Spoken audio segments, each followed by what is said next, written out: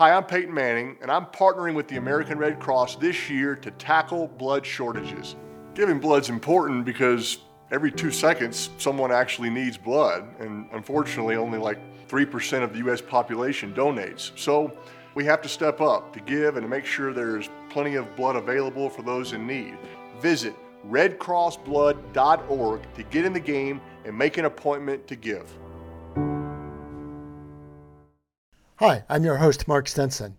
In addition to these podcast interviews, I facilitate patient-doctor listening research, known as Innovate Groups. These panels have 4 patients and 4 doctors and provide an opportunity to observe and improve the interactions that lie at the heart of effective healthcare. I've created an ebook on this Innovate Group method, and I'd like to offer you a download. It includes real-life case studies to underscore the power of better patient-doctor listening. So visit biosciencebridge.com to download your ebook, Innovate Group Revolutions. Now, before I welcome today's guest, here's a familiar voice on an important health topic. Welcome to The Patient Speak, Healthcare Innovations Accelerating the Patient Journey, featuring interviews with healthcare leaders and patient advocates. Here's your host, best-selling author, Mark Stinson. Welcome back, friends and colleagues, to our podcast, The Patient Speak. And as we begin a new season, a new series of interviews, we want to reignite and recommit to listening to the patients, hearing their stories and their journeys, not just the medical side, but the life of the patients and what we need to hear when they speak. And today I'm so happy to have Jeanne-Mari Retief. Jeanne, welcome to the program. Thank you so much for having me. I'm really happy to be here. And if this were just an average business and entrepreneur type of podcast on success principles and how you've achieved great things, we'd be talking about your business and your skincare line, Figgi Beauty and Healthcare. But you've also got another part of your life, and that is dealing with a journey of panic disorders, panic attacks, anxiety conditions. And we want to hear your journey of that and probably how it affects your business life. If we start there, Jeanne, as we think about what healthcare professionals and executives might need to hear from patients and from your own journey, what do you think we need to hear the most? My experience with panic disorder was, the diagnosis was really tough. I never knew I had panic disorder. I always knew I was a very anxious person. People always told me I was overly sensitive. I was always super stressed. But I was only diagnosed officially in 2015 after a really horrible episode when I was traveling for my human rights consultancy. And I had thought I had a stroke, but after many tests, it turned out it was a panic disorder. I find it really difficult to articulate what something like that is to the people in my life, or friends or family or colleagues, because I think when you hear the word panic disorder or anxiety disorder, you assume it's somebody that doesn't know how to handle stress or isn't as good with handling stressful situations, or somebody that has panic attacks. But it's so much more than that, because it's all of the symptoms that come with it that affect your daily life. So it's already so difficult to explain everything it encompasses to the people in your life. It makes it even more frustrating if you have to find yourself in a space where you're constantly having to explain that to healthcare providers as well, because that's supposed to be your safe space where they get to understand you. And I've been blessed with an amazing psychiatrist that has walked this journey with me, and a wonderful psychologist, and a really good supportive team. But when I was diagnosed, they told me to diagnose a panic disorder. It's a process of elimination. So you first look at all of the really big, scary things, and you make sure it's not a heart attack, it's not a stroke, it's not all of these things. And if it's not, then we can start saying it's an anxiety disorder. And the first night that led to my diagnosis, I was in hospital. I had swallowed the camera. I had a colonoscopy. I had all sorts of tests done on me. The doctor came in and he looked at me and he threw a box of pills at me and he said to me, "You are stressed, and stress has never helped anybody achieve anything. Take this, feel better, and talk to your GP." And that just completely devastated I me. bet it did. And this whole idea of the process of elimination, I have heard that and read that about anxiety disorders and panic attacks. Is I think I'm having a heart attack. Am I having a stroke? Is it, or on the other side, oh, it's just stress. It's Mm. just anxiety. You need to deal with life better. Bite your upper lip and try to deal with things. How did you then walk away from that and begin to take the next steps to find the root causes? I think for me, I'd always known what the root causes were because I was always anxious and I have a lot of childhood trauma that I had to deal with that I know I didn't deal with correctly. But walking away from that experience and trying to get to a point where I'm dealing with a diagnosis and understanding how to get better was a very long journey for me, years. Because again, like I had all of these instances that got stuck in my mind because if we go back to that example I just gave you, you're so vulnerable in that moment because all of these tests are being done. For you personally going through this, having the panic attacks, you are absolutely convinced in that moment that you are dying. This is your last moments on earth. And it feels like nobody is seeing you and nobody is helping you and nobody is understanding the urgency of the situation. And then to be told it's just stress or it's just anxiety or just take these pills and feel better, it's really hard to get on a journey towards healing from that because you have to understand you also start to feel a little bit. One of the things that happen when you have a panic attack is you feel like you're going crazy. This is one of the worst things.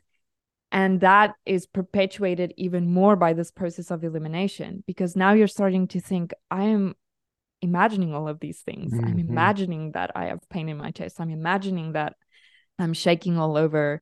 So that journey to get from there to starting to deal with it really took me a lot of work and a lot of years. And there were 3 years in the beginning that I dealt with it really badly and it came Yes. back to haunt me. Yes. Maybe what are the lessons learned from that, maybe that we could share? I think about picking up on the title of our show, The Patients Speak. You even felt, hey, I just want to be heard. And so many patients are like this. It's, yeah, I just need somebody to listen to me. What sort of, maybe I'll say tools, but what sort of approaches did you take to try to improve the hearing of your story? I'm pretty much a perfectionist. So when they told me I needed to go see a psychologist, I thought, okay, I'm just going to follow all the steps. I'm just going to do everything that my GP says. Luckily, I was blessed with a very good psychologist and he helped me through the steps. But I think looking back at it now, it would have helped me a lot if, especially that night, because that was the night where it was broken to me and I was trying to comprehend what was going on. If I had somebody with a medical background that just showed me a little bit of compassion and said, listen, I understand that what you are feeling is really real to you. And I understand that you feel like you cannot go home and you can't breathe. And this is what is physically happening to your body. This is why it is happening. I only got into that conversation after I had been with my psychologist for a couple of weeks, because then I was only at the level where he could have a straight conversation with me. But I think if that had been explained to me in the beginning, I could have at least started to wrap my mind around the notion that I can be having these severe symptoms and it can be something caused by something mentally going on. But that never occurred to me. I felt crazy. I Mm, was being told I'm I am because I'm just stressed. So I think that would have helped me yes. a lot. Just to say, I understand, or this must be really tough. Yeah. Mm, And just to explain to me what my body is going through, because then it started to make sense to me. Okay, your body's always in fight or flight. This is why. This is what your body does when it goes into that kind of super scary run away from the monster thing. And this is the symptoms that you can expect. Like, I knew nothing about that. The only thing I knew in my mind was that I couldn't breathe and I was dying. mhm. And how frustrating it must have also been to be in that sort of emergency room environment. But you say, I'm an educated person, I'm a professional, I have a doctorate, and yet I'm not understanding just from a knowledge standpoint what is going on with my body and my brain at this point. Yeah, it's very frustrating because the night that I had my first panic attack, I was traveling for my human rights consultancy. So I was not in a very good area. There aren't a lot of hospitals around. And I had thought I was having a stroke. So I got to the emergency room and I was really stressed out. And the doctor just kept yelling at me and asking me, what drugs did I take? On Mhm. what drugs am I? And I was trying to tell him, I am at this moment not in control of my body, but I think I'm still in control of my thoughts. And I'm telling you now, I'm here for work. I haven't taken anything. I am here because you need to help me. And I remember I didn't even know the nurse, and I just clutched to her hand and I begged her. I was like, please just don't let me die here alone. Because I couldn't phone my husband. I didn't have my phone with me. I everything was just so it's a really horrible situation to be in. You're so vulnerable and you're so completely dependent upon this person that is supposed to have the answers. And it's difficult to then just be treated in this way. Yes. Let's continue on this journey and the other side of your life and your business. Listeners, my guest is Dr. Jeanne Retief. We've been talking about her panic disorders and mental health challenges with anxiety. But this also fed, Jeanne, your desire to start a new company and to take a new, fresh look at your career and your life. And I wonder if you could tell us about that moment of pivot for you. Yeah. I moved to Portugal with my family in 2020. And this is when my mismanaged panic disorder really came to a crash. And I had severe health issues. I was not functioning. I had a lot of stress. I had a lot of secondary trauma because of my consultancy. So I knew I had to make a change. And this is when I was also introduced to a more kind of, I guess you could say, holistic approach to mental health. And I was paired with a new psychologist because I had moved to a new country. And she started to teach me about understanding my body and the cues in my body and understanding my breathing and understanding where I hold my tension. And that completely changed my life because all of a sudden I was more in control of why I feel certain things. What is this feeling going to lead to? Is it a trigger? And because of all of the stigma around anxiety, nobody ever knew I was dealing with this because the work that I was in, the legal profession, you don't say things like this. Like you're either on the bus or off the bus. You're not. So I was hiding it. There was a great deal of shame and guilt about it. And then I found this path that helped me so much. And from that, Figgi was born. And the skincare is for sensitive, dry skin because that's one of my biggest symptoms from my anxiety disorder. And it's a shout out to owning who I am and being okay with my diagnosis and understanding that this is just the way I'm wired. And it's interesting you bring up, so the brand name is Figgi, and the idea that a beauty and skincare line, I guess, means more to you than simply some different formulations. You're saying it really symbolizes something different that is related to your life and your journey.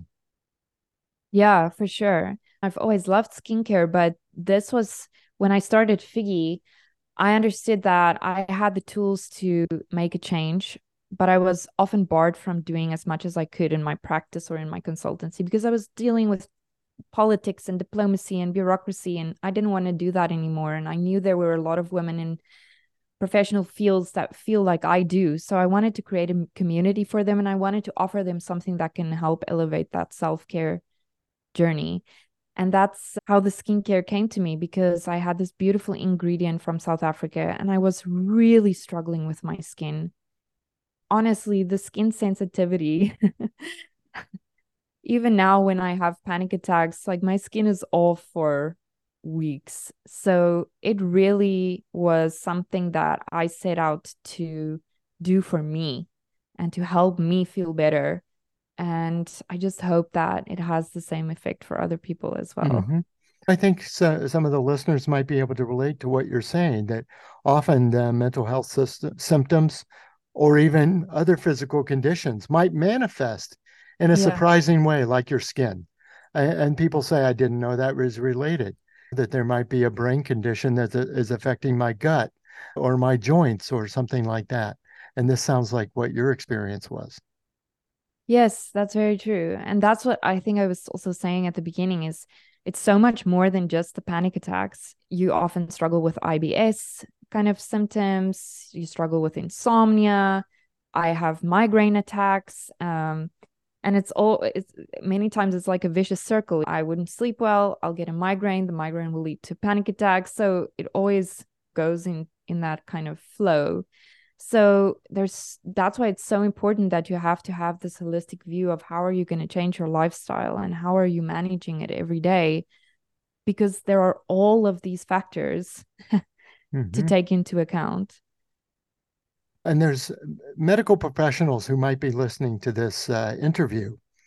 And what insights would you have for them as they might be trying to help their patients who are trying to navigate life and obviously their condition, but also who are business people, who are professionals, or who are Mm. going to school? What insights would you have for these doctors to better relate or better treat their patients based on your experience?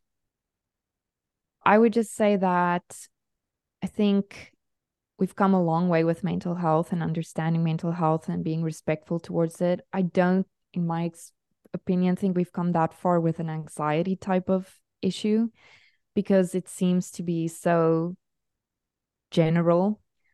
But even if you don't understand what that patient is going through, but you can take the time to help them find the right person that can help them in the right direction and just have a little bit of compassion in that moment. One of my big things is I almost felt that night like I wasn't interesting enough if my gallbladder didn't burst or I didn't have a, I was just You're stressed. not going to make the cover of some medical journal. But it really had such an impact on me. Those first doctors that you come into contact with, you honestly do not know what is happening to you. You don't understand it.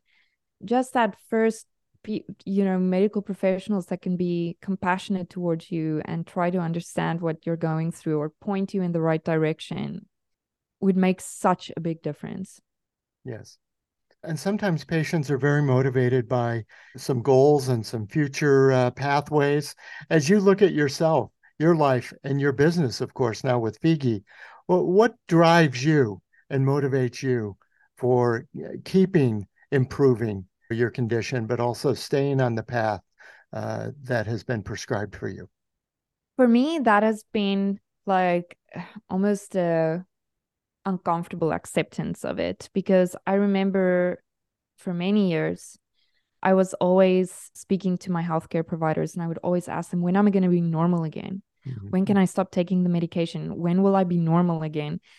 And I never realized that it's never going to go back to the way it was. This is me. This is normal. This is the way I am wired. Taking that stress off of me to think that I still need to revert back to what I was or to be able to do things the way I used to do it. And looking back at it now and understanding I didn't do it as effectively in any way because I was always so stressed out helped me a lot. So it's not that I set really big future goals for myself, but rather that I try to accept that sometimes I'm just going to have a bad day. Mhm. It's not the end of the world. It doesn't mean like all of my progress is now thrown in the water and I'm now not normal again. It just means I had a bad day Yes, and tomorrow is another day and we'll try again. yes. And so many people out there are working on new treatments, new therapies, new techniques. What would you say to those people to motivate them to accelerate their journey of discovery of new treatments? The most important part for me would be if we can look at these treatments in a way that gives you, and I don't know if this is possible at all, but a little less side effects. Because when I started on this journey and I had to go onto medication, it was explained to me that not everybody works well with every medicine. So everybody has different kind of side effects. So if it doesn't work for you, we're going to change you onto something else. But that process is so daunting and stressful and horrifying, because your body goes through so much. You go through the dry mouth symptoms, you go through this little feeling where you feel like you have a film in front of your eyes, you're tired, then you're not tired, then you pick up weight, then you lose weight, and it's horrible to go through that. If there is a medication that you can go on for anxiety that doesn't have that amount of side effects that you constantly have to switch between, I think it will make your journey a little easier, at least. Yes. It's a big ask, though. That's a big ask, but that's what we have to aspire to, these things, don't we? Yeah. And maybe as we elevate and as we close our discussion, Jeanne, first of all, thanks for your forthcomingness. Just to be open and honest with your journey. I know it's going to help a lot of people, both on the patient side and on the professional side. But I want to leave the listeners with a thought from your business. In Figgi Beauty, you don't refer to them as customers or women or users of your products. You call them goddesses. Yes. And this is really a sort of a self-actualization idea, that you're not just a consumer of my brand. I want to look at you as a goddess. What could we learn from that? For me, it's really just that embodiment of, we all deserve to celebrate the goddess within, and we all forget to do that. So yes, I want them to think that I think of them as a goddess, because in that way, hopefully, we can inspire each other in this community to think of ourselves as such when we look in the mirror, or when we have a tough day, or when we have a great day, or a joyful day, or we celebrate the moments in our children's lives. We all have something beautiful to offer. The world just makes us forget that sometimes. Mm-hmm. We need to remember it. And thanks for reminding us. We appreciate it. My guest has been Dr. Jeanne-Mari Retief. She's CEO of Figgi Beauty. Jeanne, thanks again for being on the show. Thank you so much for having me. And listeners, thank you for coming by our podcast. As we've been talking about, we're looking to accelerate the patient's journey from diagnosis to wellness and living a fuller life. And I think we've heard from Jeanne today, as we want to emphasize in every show, that our patients are not simply patients or people with conditions. They are people living lives and aspiring to build businesses, grow families, and improve the world. And I think we've gained a lot from Jeanne and the conversation today. For now, I'm Mark Stinson. Come back again next time. We'll continue our conversations with patient advocates, healthcare executives, researchers on what we need to hear when the patients speak. Thanks for listening to The Patients Speak, Healthcare Innovations Accelerating the Patient Journey, with best-selling author Mark Stinson. Our podcast is hosted on Captivate.fm, so you can listen wherever you get your podcasts. Subscribe now so you won't miss an episode of The Patients Speak.